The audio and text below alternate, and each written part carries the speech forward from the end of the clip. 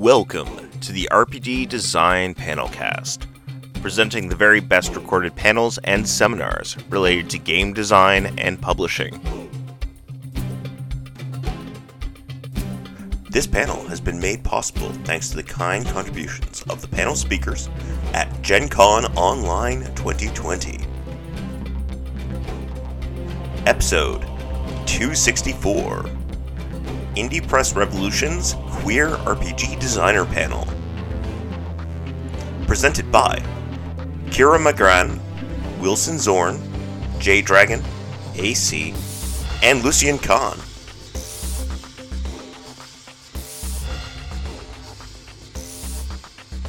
Hi, I'm Kira Magran. I am a queer non-binary game designer in Columbus, Ohio. I have written recently A Cozy Den, which features lesbian snakes making their den as cozy as possible in wintertime. And also Something Is Wrong Here, which is kind of an atmospheric, emotional love letter to David Lynch movies. But I have a lot of other games. Those are just recent. Oh no! Oh no! Yeah. For everybody listening at home, that was, we can hear Kira and the rest of us, but not AC. What you did not hear was AC saying, "You cannot hear me." It's true. In the meantime, should we continue intros? Yeah, let's see if this fixes it. I think we should be. There might be a bit of echo, everybody. I'm so sorry. I fixed the problem from this morning where you could only hear me, and then I unfixed it. So, we'll see. All right, we can hear everybody. Yes, 10 out of 10. All right. I'm so sorry, Kira, if you want to go again. Oh, that's okay. What did they already hear me, and then maybe someone else should go? I'll say hello. Yeah. My name is AC. Thank you. Sorry about the technical issues, and this is already going much better than this morning. If you guys were here for that, thank you for joining us. I'll pass this on to Wilson now. If you would like to begin your intro. Okay. Yeah. Thanks. Hi. So Wilson Zorn. Up in Portland, Oregon, transgender, so here. And the game I published just before is At the Hands of an Angry God, and sort of a thing around utopia building, in short, very short. And then something coming out next is Breakdown, which is basically protagonists in extreme stress who tap into their emotional state to enact what they do. I think that's the intro part. Was there something else with it? Oh, they pronoun. So yeah. Sweet, yeah, and I love At the Hands of an Angry God, and I got a sneak peek at Breakdown, and I am very excited for when that comes out as well. Jay, if you would like to introduce yourself. Yeah, hi. I'm Jay Dragon. You are welcome to use any pronouns you. That is not true. Hi, I'm Jay Dragon. Please ask me what pronouns you should use for me. Wow, I can't believe I just forgot my own pronouns. I'm a queer lyrical designer. Sally. I'm most known for Sleepaway, which is You've gone a bit robot-y. Can you Trat? I don't know. You sound okay now. Okay. I don't know what it is. I'm sorry, I'm a little bit of a robot. I promise I'm not. Please ask for excuse me. I am a queer lyrical designer in the Hudson Valley. I wrote Sleepaway, which is a Belonging Outside Belonging horror game about a group of summer camp counselors taking care of kids at a summer camp. And I'm running an upcoming Kickstarter called Wanderhome, which is launching just for a week, about traveling animal folk and the way the seasons change around them.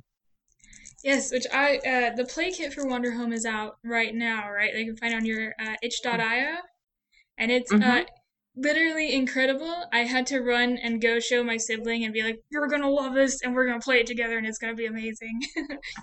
So, super Yes. excited for that as well. Mhm. Lucian, if you would like to introduce yourself. Yes, hi. I'm Lucian Kahn.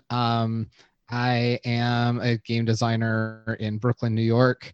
I'm most known for Visigoths versus Molgoths, which is a tabletop role-playing game and dating sim about the conflicts and romances among the warriors who sacked ancient Rome and 20th century spooky teens, set in a shopping mall in Los Angeles in 1996. I have a whole bunch of games. They're all most of them are on necromancy.itch.io. I am trans and gay and Jewish and probably a whole lot of other things. He, him pronouns. Sweet. And yeah, since I don't think I mentioned it, my pronouns are they, them, and she, her, whichever. And yeah, and you just won the award for what was it? The most innovative 2020 Indie Groundbreaker Award for If I Were a Lich Man. I did. That was yesterday, so I'm still getting used to the fact that I just won something.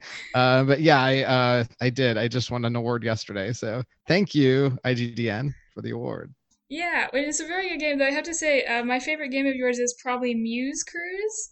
I have a 17-year-old cat, and she's been going on a lot of retirement vacations lately, and it's been very fun. Oh my god, I love that. So Muse Cruise, for those who don't know, is like my smallest game. It's like really tiny. It's you play it with your cat. It's a 2-player game for one person and one cat. And it's about your cat's vacations. So if you need something to do with your cat, Muse Cruise. It's fantastic. So we're here. Obviously, we're all very queer, and we're here to talk about what it's like to be queer in the RPG industry. If we can start out maybe with you, Kira, and the sort of, I don't know, really, it's kind of hard to see sometimes the queer rep in your games, especially Lesbosnakes. I think, I'm not sure if that's, is that one supposed to have some gay sort of elements to it, or? Yeah, super gay. I slightly regret not putting lesbian in the title, but I have like so many of my games are basically just about lesbians. Like I think I like lesbians maybe. And am one. But yeah, I don't know I don't really know how to kind of frame how to be or what it's like being queer in the TTRPG industry. I've been making games probably for 10 years, just only recently publishing them for a few years. And I've been playing for 25 years. I've been in role-playing game, like a long time. I think over time it's been more overtly accepted to make games overtly about gay things. But a lot of them are still kind of like independently published, which is fine, actually. I don't know, it'd be cool to see mainstream stuff, but I prefer independent stuff of all different kinds of media, like film, TV, stuff that's made by people who aren't the mainstream status quo. So it's cool. That's cool so far, and it's nice to be able to have creative control over what you're making. Like I like being able to just make what I want to make, how I want to make it, and not have someone just tell me it doesn't have like enough crunchy mechanics or enough other types of characters or whatever for balance. Just like kind of what I want to make. I want to have a bunch of lesbian snakes characters be in a den doing domestic things together. That's just what I want to do. So. And it's absolutely fantastic. And I gotta say, as someone who works at Indie Press Revolution, I'm also a pretty big fan of indie things. I was also reading through your other game that we have here, Something Is Wrong Here. And there's a lot of there's a pretty long history of queer themes in horror, and that one especially, as I was reading through it, there is one card in particular, the confrontation card, that has you sort of confronting your image in a mirror, and it's like just there's all these wrong things about it.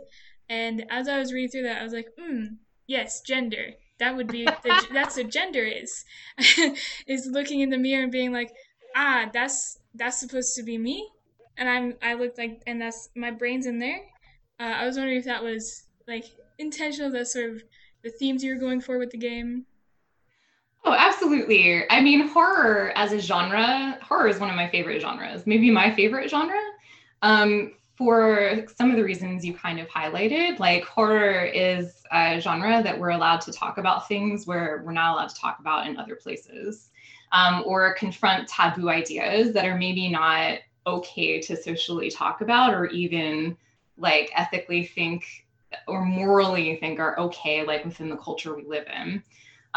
So I think, yeah, I mean, that's totally intentional and something is wrong here. And I think horror that deals with identity is like some of my favorite horror, because it always kind of helped me see some things about my own identity and question things about myself. I think that's really valuable in the horror genre. So yeah, and yeah, I mean, like David Lynch movies are, I guess, horror. Like, Right. you know what I mean? Like supernaturally strange and uncomfortable. And there's a lot of interesting gender stuff in Mulholland Drive, which is one of the big inspirations behind it.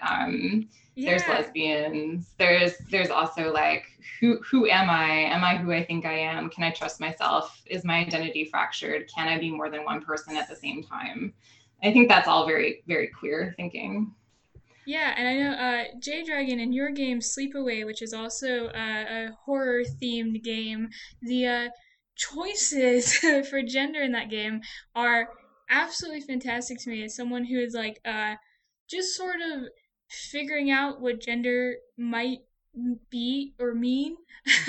I really enjoyed reading through all the gender options in Sleepaway. Thank you. Yeah. I strongly, I've been thinking a lot about queerness in my work because, like, I am a queer designer and my work has a lot of queerness in it. But I think a lot of that comes from a desire to accurately replicate, like, what it is like to live, I think, for me. And so there's a lot of queerness, and like, I'm invested in showing a lot of different ways of queerness. Like, I get kind of frustrated sometimes when people frame the gender as Sleepaway. It's like the objectively correct way to look at gender, because it's not. It is like a particular paradigm in a particular social context, and that a lot of my games are about thinking about different ways to represent that. But they're also just as much invested in like houselessness or like precarity or like sobriety or mental illness, like physical illness, and kind of exploring themes that feel very relevant, that kind of become intertwined fundamentally with awareness. That in a lot of ways, Sleepaway is just as much a game about mental illness and sort of and trauma and the cyclical generational nature of trauma as it is about painting this queer utopia. And so that kind of juxtaposition, a lot of times anything labeled as dark, but I feel like, especially even like my like, I don't know, like I write games that are oftentimes like lighthearted but have this really weird dark edge to them, and I think oftentimes that's because I'm just not comfortable with things that are like, if Sleepaway didn't have the monster, it would feel wrong because it's a summer camp, but not having the monster is not how it feels, and having the monster without the queerness would feel wrong to me. So I think it was kind of that impulse. Can you repeat that very last bit? You went very robot-y for a second there. I'm so sorry. I just said, what do you call? Having the summer camp without the monster, having just the queer utopian summer camp without the monster would feel just as wrong as having a monster without sort of the queerness of the camp. And that kind of impulse for me is that the two of them are intertwined. Yeah, and it's it's a really fantastic game. Sorry, I'm also monitoring the YouTube chat. For people who are listening, if you want to ask questions in the YouTube chat, you're totally free to. I'll be watching and I will pull for them as we go.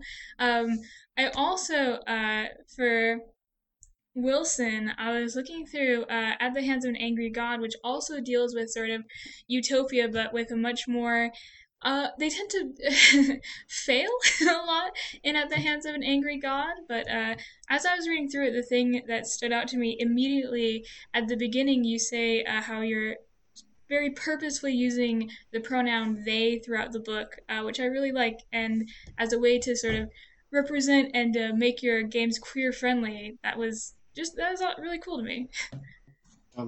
Yeah, thanks. Yeah, I mean, there's even some linguistic precedent. Not that that needs to matter, but yeah, I guess it's just briefly to that. To be honest, I think a lot and probably not even enough about inclusiveness in game design. To be completely honest, it's not like I saying that I'm completely not thinking about it, but it's to be honest usually not foremost in the games I'm thinking of making. And I think a lot of that is that for me, for role playing, a lot of it was actually a way to experience why are the cisgendered regular people all that way, so I often probably think of it inside out from who I am. But to your point, yeah, I think that it does matter as to how we interact with what we read and who we, whether we see ourselves at all there. And certainly I think it's super powerful in a unfortunate way that he was a default. And I'm not, denigrating writers who do that because they can't break mentally from the fact that it's been the norm. But on the other hand, I think it's wrong to embrace and perpetuate it. So. Yeah, totally. I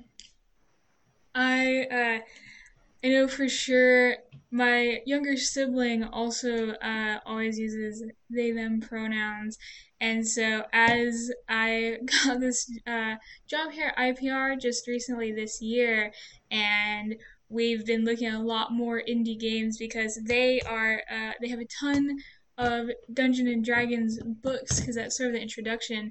But as we've been looking at more of these indie games and finding them so just sort of friendly and welcoming towards queer identities in a lot of ways, we've been able to definitely expand the collection a lot more. It just feels nice to open a book and have they there, at least for me. I know, Lucian, you are the creator of one of my siblings' favorite books that I have brought home for them, which is Visigoths versus Molgoths, which they are obsessed with, and they play it all the time over Discord with their friends. I love that. How old is your sibling? They're 17 years old.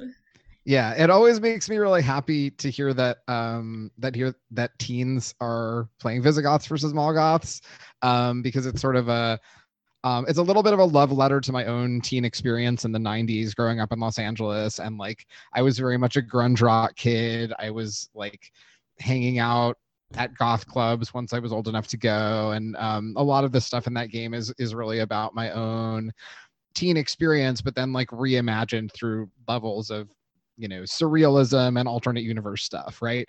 So it actually makes me really happy when current teens are going to my weird 90s time travel mall and are finding it fun and relatable. That I just think that's really fun and cool. I mean, yeah, it's so fun to just because we have a mall right next to our childhood home, so we definitely hung out there a whole bunch. Yeah. And so they have sort of created this alternate universe where that mall is sort of the feature of this, and it's really fantastic and fun. So yeah, I was also wondering if anybody has any thoughts about um, making things queer friendly. I think there's a lot of space to sort of not experience, but sort of investigate, look into yourself and your identity. I talked a little bit about that with Something Is Wrong here with Kira's game, and how you guys sort of, I think, make your games in a way that people can explore that part of themselves while they're playing it. Anybody has any thoughts? I mean, I can talk for a second longer about Visigoths versus Molgoths. I really wanted to make a whole mall full of NPCs and clerks who are just like a wide variety of types of people, right? So I wanted it to be not only like representing the diversity of Los Angeles, but also just like let's just have a much wider variety of types of people in this mall than you normally see in a list of NPCs in like a Dungeons and Dragons module or something like that, right? So with the gender and sexuality element, I really made sure I was like, okay, let's make sure that we have a lot of bisexuals, because that was like a huge hallmark of 90s alternative culture, right? But also like we have gay, we have lesbian, we have pan, we have like non-binary people, we have genderqueer, which was a more common concept in the late 90s, early 2000s. We have some characters who are gender questioning. It just says they're gender questioning, right? We have characters who are questioning their sexual orientation or all kinds of things, right? So I wanted to sort of put that in there, so that when players sort of open up the NPCs and they see like, who are all of these people, they know right off the bat, oh, okay, well, even though this is the 90s, like this is fake alternate universe 90s, so we have this like extremely sort of gender sexuality diverse set of people who may or may not even know what their own sexual identity or gender identity is, especially since most of them are like 16. So people are exploring that as well. And just like have that as your starting place and your norm. And I think that's really helpful for people. Like, I think, something that I think about a lot in game design is pick lists. I think it's really helpful for people to give them a long list of options and then also say, or something else, right? Because it can be really challenging for some people to come up with possibilities out of nothing, right? So if you instead say like, okay, like here are some of the kinds of people that we have here, right? And then list like 20 kinds of people, and then are like, or also others that I didn't list, right? At least then people have some ideas of things that might be there, as opposed to like, if you don't give a list, then what people tend to do is default to the norm or what's mainstream or what's socially acceptable in whatever context they're in, right? So at least just like here's like 24 NPCs of lots of different genders and sexualities. I think that can help people sort of feel like, oh, I guess in this game these are things that exist, so we can talk about these things. Yeah, totally. And actually, jumping off of that, we have a question from Erica Boas. I'm so sorry if I say your name wrong. Anybody in the chat? My mouth is awful at saying words out loud. But Erica Bolas was asking, have any of you considered regular use of neopronouns in the writing of your games, or do you worry that there would be readability concerns? And I know JDragon in Sleepaway, you have a section about sort of different pronouns people can use. Yeah, so I'm gonna kind of build off a little bit of what Lucian was talking about, because I have like my own perspective on, I think, the same approach, like the same sort of big thing Lucian is dealing with, and I'm really interested in saying how I approached it. But then also I want to answer that, which is in Sleepaway, yes, I have the section on pronouns, which is just an enormous pick list of pronouns, which range from like, here are the ones there's ones that you commonly see in society: he, she, they, z. And then I kind of go off into here's some neopronouns, and then I talk about pronoun framing. So one of the pronoun options you can choose among, this was literally just, I went around and asked all my friends and like all my campers for pronouns. Like I just kind of polled them. And like a lot of these are pronouns that my campers or my friends use, where it's like one suggestion is like, my pronouns are your pronouns. So AC, you'd use she or they for me. Lucian, you use he, etc. Another one is like, I don't care because I'm a goblin, or like things like that, where it's just like your pronouns are about in sort of similar spaces, like Flower Court, which is another one of my games, which is on itch, handles it with it uses a gender neutral pronoun throughout the text, like the way Wilson does, but it uses here intentionally because it's about a sort of a You're going a cyberpunk little alien bit relationship. crackly. I'm so sorry. Yeah, that makes sense. It's okay. The flower is about a relationship to gender, and so and sort of like a cyberpunk relationship. And so I wanted a word that was both authentic to queer experiences and comes from there, while also creating that little bit of like, this is a space that's different, how we, like, this is the mainstream pronoun that everyone is using. And in the flower court, similarly, one of the instructions in making your characters is to choose pronouns befitting royalty. That's kind of, instead of giving options there, it just says choose pronouns befitting royalty, or choose pronouns befitting cruelty.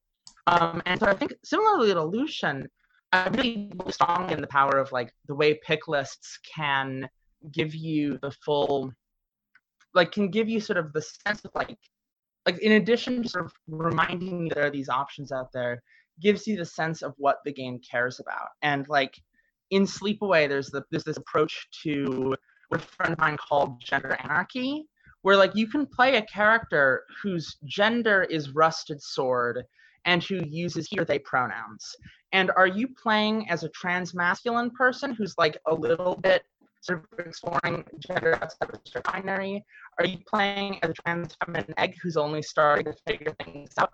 Are you playing as like, you know, like sort of, are you playing as something else? It doesn't matter, because what matters in the game is that you're a rusted sword and that your pronouns are he or they, and that those can change over time. So it's this approach to gender that does require you to position your relationship with as, which I don't think is how people relate to gender naturally in our society. And so it was fun to push that way. Yeah, totally. So, if anybody has any thoughts on that, or maybe just a quick add-on is that I think that, you know, one of the things you mentioned about lists I think is important is the really having the completeness of that list, and the or if it's not appropriate to say and, it could be something, anything else that you know might like that seems remotely related to the fact of doing this game or whatever, is that at least maybe saying why it's framed or why it's limited.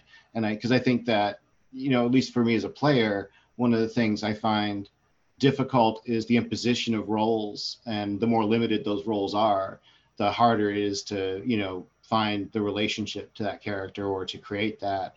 And so I think, you know, for me, like, you know, I get the idea, of course, of very functional roles like, you know, hunter and gatherer and whatever, you know, razor, whatever, you know, but I think, you know, it's important to have that canvas aspect. And I tend to go very blank canvas, you know, almost like probably too much, I will totally admit to, in terms of what I try to give. And one of the other problems, and now I'm going to throw a question back out, actually, is that one of the things is that for me in playing games with people and testing games and developing games, my books are very hostage. I say books, there's only 2 I'm formally published, but any work I do that I come out is going to be very formally hostage to the players, because for me that's the only way I have to really bring that back of real gameplay. And in my experience, players are almost always, because society is almost always, you know, playing cisgendered characters, playing characters who are white, you know. So, and I'm not going to write a black character, to be honest. You know, I'm going to let somebody else do that, and I'll write what they wrote. You know. So I'm just curious how anybody else deals with some of that in your gaming populations and development. For me, I feel like it's definitely a challenge. So curious. Yeah. I think, in partially to answer your question, and bounce off of what Lucian and Jay said, I think it's important. It's always weird answering this question. I'm like, I'm queer. I don't know. How am I designing a queer game? I'm just doing the things that I like. But, and you know, that's part of my culture and part of what I see, right? So sometimes I have to dissect, like, what did I actually put in this game that was queer? And, you know, I think when you're intentionally designing queer stuff, queer games, it could intentionally be queerly designed, right? Or it could just be you know, your game design, your version of game design. I think representation is important right? So like talking about this pick list and giving people options and having, you know, art that shows like, oh, queer, this game is about queer folks. You are welcome here. And also, you know, also looking at the framework of the game is important. Like, how is this game framed in the sense of what is the story that you're telling with this game? Who, not only who does it include, but what is it about? Like, what is the goal of the game? How does the narrative tell you that it's like about queer living or identity somehow? And what is like the culture that's framed? Like, how does it maybe pick and showcase some of queer culture that, you know, we're a part of? And I think like looking at a cozy den, right? Like I was for that, you know, it's cute and funny that you're playing, you know, people who are half snake monsters, and that you're doing like cozy domestic things in the game that's kind of like feels like a Ghibli type thing. So it gives like that soft queer culture thing that we're kind of familiar with, you know. Now you're like, oh, it's soft and it's cozy and it's maybe cuddling and there's maybe furries there. I don't know. But also that the framework is like lesbians living together in a commune, and how that kind of goes into queer history, like, you know, from when queer people were kind of building communes in the 70s, 60s, 70s, and 80s in the US, and like the domestic disputes that arose from those communes. And so that's kind of like embedded in the story, even though it's kind of like on the surface, oh, this is silly and cute. Like that queer history is embedded in that story. I did that on purpose. And I think like a lot of our games have those narratives lying underneath them in the story of the game, and also in the mechanics themselves. Like you were talking about in Something Is Wrong Here, the mirror. There's like a mirror mechanic where you like look in a mirror consistently. And that, you know, a lot of queer and especially trans folk will be familiar with like the symbolism of a mirror and identity.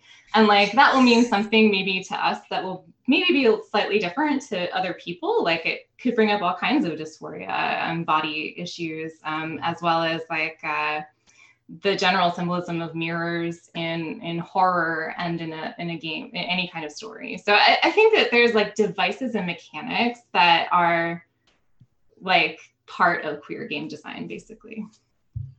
I think also, I think I want I'm really answer, and I'm also thinking about the way in which like all games are autobiographical from my perspective. Like all games are always, in kind of almost a boring way, like a game always says something about the person who wrote it, like even if it's like this person's, you know, really homophobic or what have you.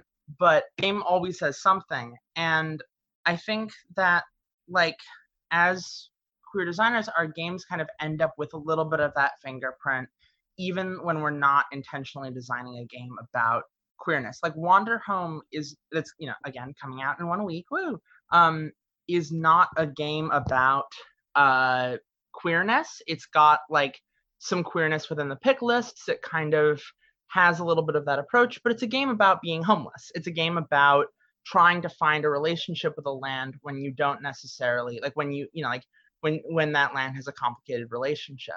And it's kind of that existence, and it's not really about, it's like it's not about queerness the same way Sleepaway is. And I think that's something I wish was a thing people knew how to highlight more, that a game can contain and encourage queerness without trying to make a statement about queerness. That like Sleepaway is me kind of making a pitch on like a version of like an approach to queerness that I wish more people would take. And Wanderhome is just sort of me writing a game about completely different things that, yeah, and you know, like it makes clear you can be queer in this game, because like, you know, I don't know, it's not what the game is about, but it's just part of what my life is. Yeah, totally. We've got a really good question from again, I'm so sorry about pronunciations. Amber Wedig. Do you worry that including alternate gender options as front and center encourages white, insert your other adjective here, players to fall back on caricatures of minorities, and how do you work towards avoiding that? If anyone wants to pick that one up. One thing that I write about tropes is to kind of familiarize yourself with tropes of different minority groups. Maybe before you're playing the game, or like if you're running the game, a short game at a convention, you can say, oh, please avoid doing these things. But also tropes, there's good and bad ones, right? So I don't think, I don't know, you just kind of include things no matter what. I mean, if you include women in a game, I'm sure someone's going to have like a cis woman's trope of something come up, and like the best thing you can do is try to familiarize yourselves with them and point them out and play. You can put like a little line about that in the book too, like, hey, try to stay away from these ideas, these harmful tropes, when playing. But I don't, you have to include things. If you don't include them, then they won't be included. Yeah, and there is for people watching, the Avery Alder's game, Dream Askew and Dream Apart has some really good ideas about this sort of thing. But sorry, Lucian, I cut you off. Oh no, that's fine. I think Kira's advice is good. I also take some cues from a very good game designer and a friend of mine, Cleo Yinsu Davis, has a whole passage in the beginning of a game called The Long Drive Back from Busan, which is about where you play a Korean boy band on a road trip, like doing a tour. And there's a whole part in the instructions of that game telling you that if you're not Korean, right, as a player, but you're playing these Korean characters, don't try to make them particularly Korean in the way that you play them, because then you're going to start doing weird tropey stereotypical things. And part of what Cleo says in this is the kimchi rule, right? There's only one way that you can lose at this game, and it's by bringing up kimchi in the game, right? Because then you're just doing like a cheesy like Korean stereotype thing. Instead, what Cleo advises, and I take this advice in the way that I advise my players to play characters from marginalized groups that they're not in, is if you're not sure how to depict a culture, right? If you're not a member of this culture, if you're not sure how to depict it, don't focus on depicting the culture. Instead, focus on the characters' desires, goals, emotions, relationships. And what will happen is most players will end up playing a more accurate depiction of somebody who is from that group anyway by focusing on some of those things, right? And as you play, right, some things that are relevant to those identities will then come in, but they'll come in a way that is more organic, right? So like, let's take a really like easy example, right? Let's say that you're playing a trans character, you're not trans, right? And this is something that people are nervous about, and they're right to be nervous about it, right? Because there are a lot of tropes, there are a lot of harmful ways you could do this, right? But if you're focusing on, right, what is my character trying to do in this plot, right? What are my character's personal connections, right? What are my character's anxieties about this situation, right? And not sort of focus in on the trans part, right? You're then like building up your character, you're building up a character who has nuance and depth and all of these things. And then you may find, right, as throughout the course of the plot, that the fact that they're trans comes into the situation for some reason organically, right? Maybe like, oh, you arrived in this town and it turns out that, right, you encounter somebody from the town who knew you before when you had a different name and pronouns, and now you're anxious around this person, right? But that's now come up organically, right? And you already have a character who's built up and fleshed out, so it's not just this like weird, awkward, tropey thing. And instead, it's like, oh, well, we know about this character's emotions, we know how this character would feel like having a socially awkward interaction with somebody from their past, right? So I think that sort of that guideline can be really helpful. I think also one thing I always think a lot about is that I don't write my games for cishet white men. You know, they're not my audience. They're not my audience are predominantly queer people or people who are sort of invested in who are queer people. My audience is queer people. I'm not marketing to cishet men. And if they want to play, I think I really love how Jamila Najati, Sword Queen Games, handles it, where their perspective is very much like, if you are playing one of their games, they are inviting you into their space, right? Where it's like, if you're a cishet person who wants to like play Sleepaway, you need to figure out how to put your baggage at the door. That's not my job to help you figure that out. If you're going to come in and be a dick, there's nothing I could do to stop you from being a dick, but you've got like that's on you. There's no way I can build a game to keep a cishet white man from being an asshole. There's no infrastructure you can make. They're too irritating. And so my approach is very much like, this is not for you. And if you want to come in, you need to check it at the door. And maybe also, I don't know, like while you're here, take a moment and think about like, if a cis guy sits down at my table and really wants to play a trans woman, please, yes, absolutely. I hope somewhere along the line you think about the fact that you really, really care about playing a trans woman, and maybe what that says about your own relationship to gender. But not to say like, there's no, I don't know, like that's not a bigger moral point. That's just like, I think that especially with queerness, because of the fungible nature of queerness, I like to invite these people in, but make it clear that they are guests who can find a home here, but that I'm not catering to them, that they're not the people who live here. Yeah, I mean, I think just a small thing kind of the other way around is that when you have a really generalist game and you really don't know anybody who's going to walk into it, and there's obviously whatever that group social conventions are going to be. One of the things that's a pretty simple thing that's out there, and it's something I wouldn't have thought about 10 years ago, but now I do, is at least to put in a game something around how people can feel safe, at least red flagging issues, or anytime during a narrative being able to say, look, I just don't want to do that. It doesn't matter. We'll just stop it. We're going to change it and we're going to go back. And, it's something at least I'm more conscious of now. And I think most designers can think about how they somehow embed that. There's all a million ways to do it. So, I think that's a powerful thing, at least to give people that out. And, like you said, Jay, I think it's totally true. You can't account for a group. I mean, and you don't know who's going to walk in. So, certainly limits. And I also don't think designers should be too, unless the point of the game is to really go into that, which can be its own really cool thing, then I wouldn't, don't try to educate the world. Just say, hey, be decent in your game. That's part of the thing I also say is just don't be a jerk in general. I mean, that's important. Don't do torture porn. Just be normal in the ways that we feel like don't hurt other people, that kind of thing, and that's not easy always too. So have an escape valve. Yeah, totally. We do have a question. I don't know if anybody here is Ace or Arrow, but we have a question from Jason Petrie. I'm so sorry.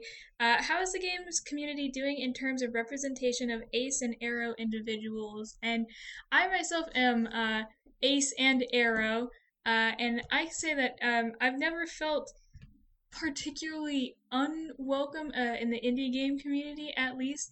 I don't know if there are any games that are specifically geared towards Ace and Arrow people, but generally most queer games are friendly, in my opinion at least. I'm not sure if anybody has any of their games where they're like, yes, I put it in right there. This isn't one of my games, but I just want to mention Sadia BS. They're a designer, they're Arrow. A lot of their games are about aromanticism and thinking about intimacy outside of aromanticism. Just giving them a big plug, sadiabs.itch.io or sadiabs on Twitter. So they're a really good resource on that. I think also in general, I've felt a frustration, not even necessarily as as an allosexual and alloromantic person, but as someone coming into the queer space and, sort of the queer game space and feeling frustrated by the way in which so many queer games have for a long time been fundamentally tied to sexual intimacy and like romantic expression. And that is changing rapidly, and it doesn't feel that way anymore. But I certainly know when I was getting started in 2015, like sort of like messing around with tabletop games for the first time, there was a little bit of a feeling of like, oh, Monster Hearts are bust. Like, oh, Monster Hearts first edition, which, wasn't great about asexuality, or bust. And a lot of things have changed. Avery Alder's done a great job with that, and, like with Luke, with folks like Luke Jordan's help. But I think that in general, I'd love to see a community that even more so focuses on like the degree to which all of us have different experiences, and that like I don't think we'll see like I don't know if like saying like, oh yes, ace and arrow representation is like a thing to seek within the games themselves as much as with the designers.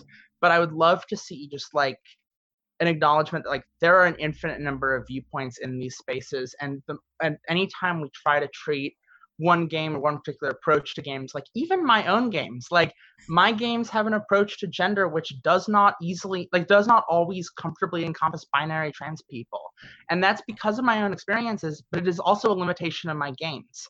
And I wish people could acknowledge that more and feel more like these games can be all of that, and like there can be enough games that they can kind of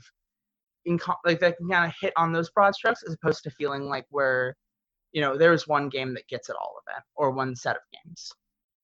Yeah, and I know A Cozy Den does say that it can just be purely platonic lesbian snakes as well, which is very fantastic. Yeah, there's options. I've had people tell me that it's a very ace-friendly game. I've gone back and forth on whether or not I have ace tendencies. I don't know. It's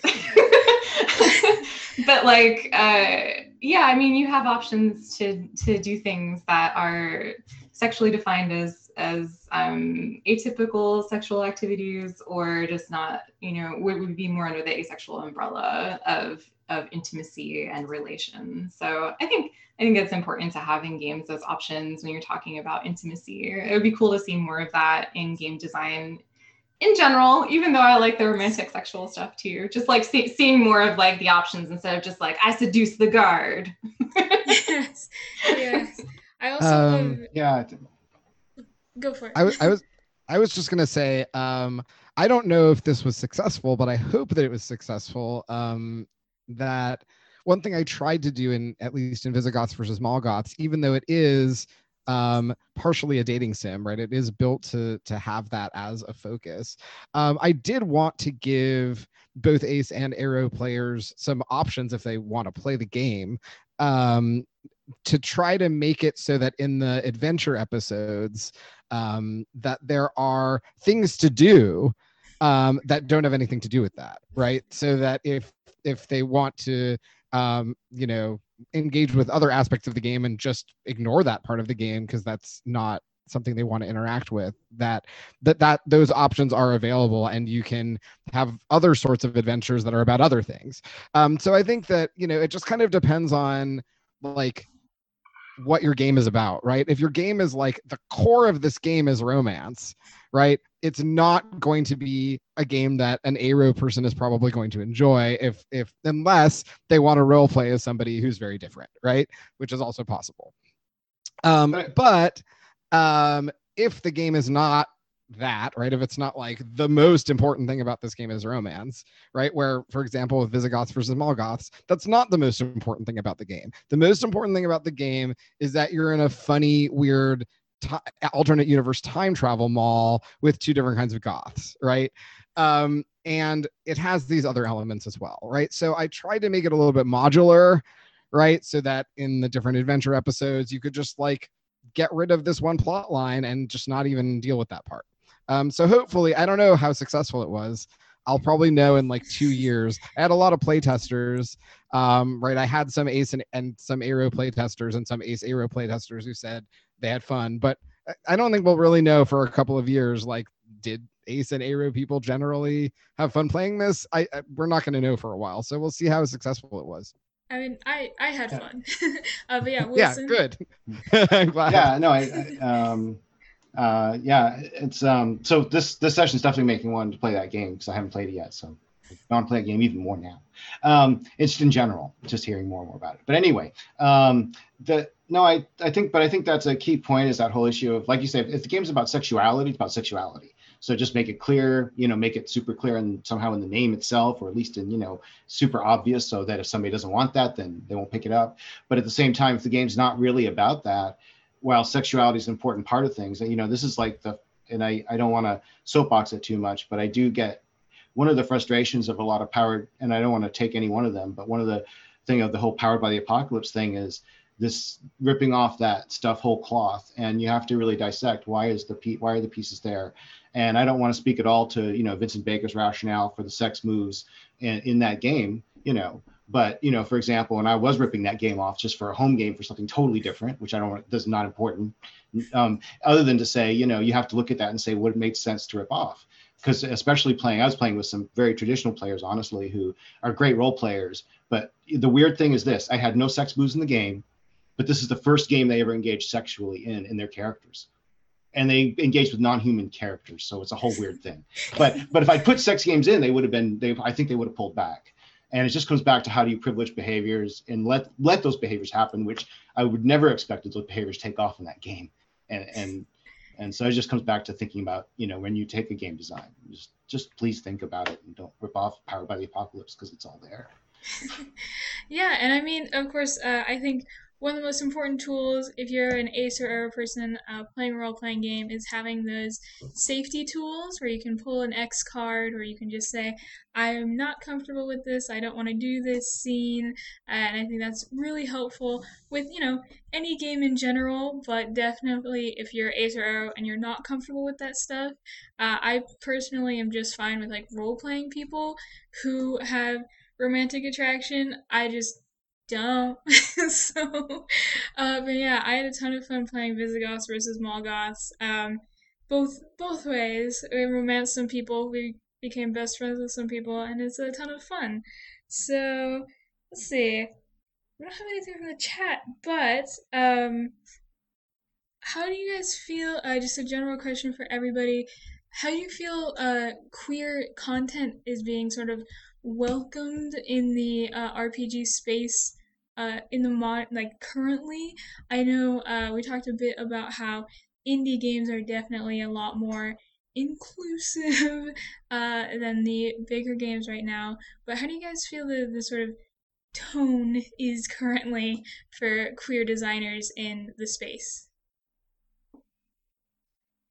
Because IPR has a ton of queer game books here.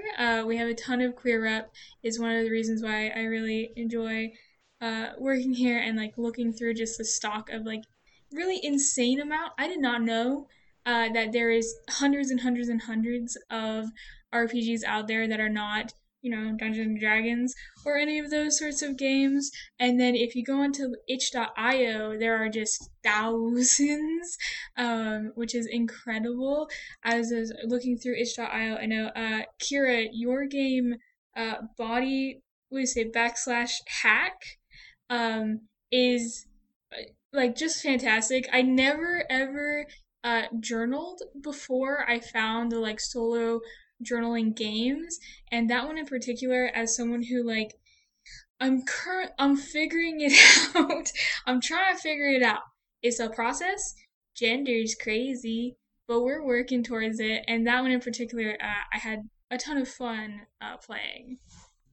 That's really awesome to hear. I have heard a lot of people have told me they had kind of very personal experiences with that game, which is a game, it's basically a journaling game where for a month you have a different prompt each day. And it takes place in a cyberpunk future where one of your body parts that you choose has been replaced with a cybernetic part. And it kind of takes you through all these different questions that you deal with on a daily basis of how you interact with the part, how you feel about it, how maybe your family feels about it. Do you hide it? How do you feel when you look at it? Do you remember your old part? Like all these kinds of like body feels basically. And I've had a lot of cool gender and trans reactions to it, which was a lot of my intent, but also some disabled reactions as well. I have fibromyalgia. And so a lot of people came back to me like, oh, I have, this chronic illness and this made me feel things. And, I'm teaching this to my disability class in my college, to kind of get across the way people deal with these issues on a daily basis. And that's cool and heartening to me. So I think to answer your question, independent press is powerful. I think queers have always gotten the independent press power, at least since the printing press was invented. We've had zines forever, I think that's cool. I also think as far as like more mainstream, larger press games, bigger company games, there is also a lot of representation, and I see a lot of queer designers and writers working on things. I've worked on a lot recently. Like I've worked on Vampire, which is like my teenage role-playing game. It's like a special kind of nerding thing when you're like, I played this when I was 16, and now I'm writing stories and vampires. It's like super cheesy. I love Vampire. It's good and cheesy. So I see that happening. The Vampire to me has always been gay, so I don't know if that counts. Like, but I think where it makes the most impact is like in kind of like traditionally like kind of bro gaming like spaces, like Pathfinder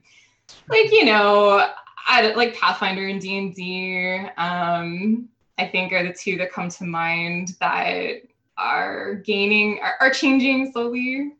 And I think community-wise, there's always been there's this Venn diagram, right, of like gamer, like TTRPG and LARPers and gay people and the kink and furry scene. Like, I feel like it's like an overlap of like, we have all these same interests and wow, queer people like trying on different identities? No way. And so I think it's like, I don't know, it's weird. I feel like it goes back and forth and like, it's becoming larger now, just as like in the US culturally, it is becoming more socially acceptable to be like out, visible, married, et cetera, et cetera. Yeah. And I think there's sorry, Judy, if you want to go. Oh, I was going to say, I think also we're seeing, I think being a queer designer right now in 2020 has a lot of advantages because we're seeing sort of this enormous boon of queer fans of Critical Role, The Adventure Zone, Dimension 20, this sorts of large D&D podcasts.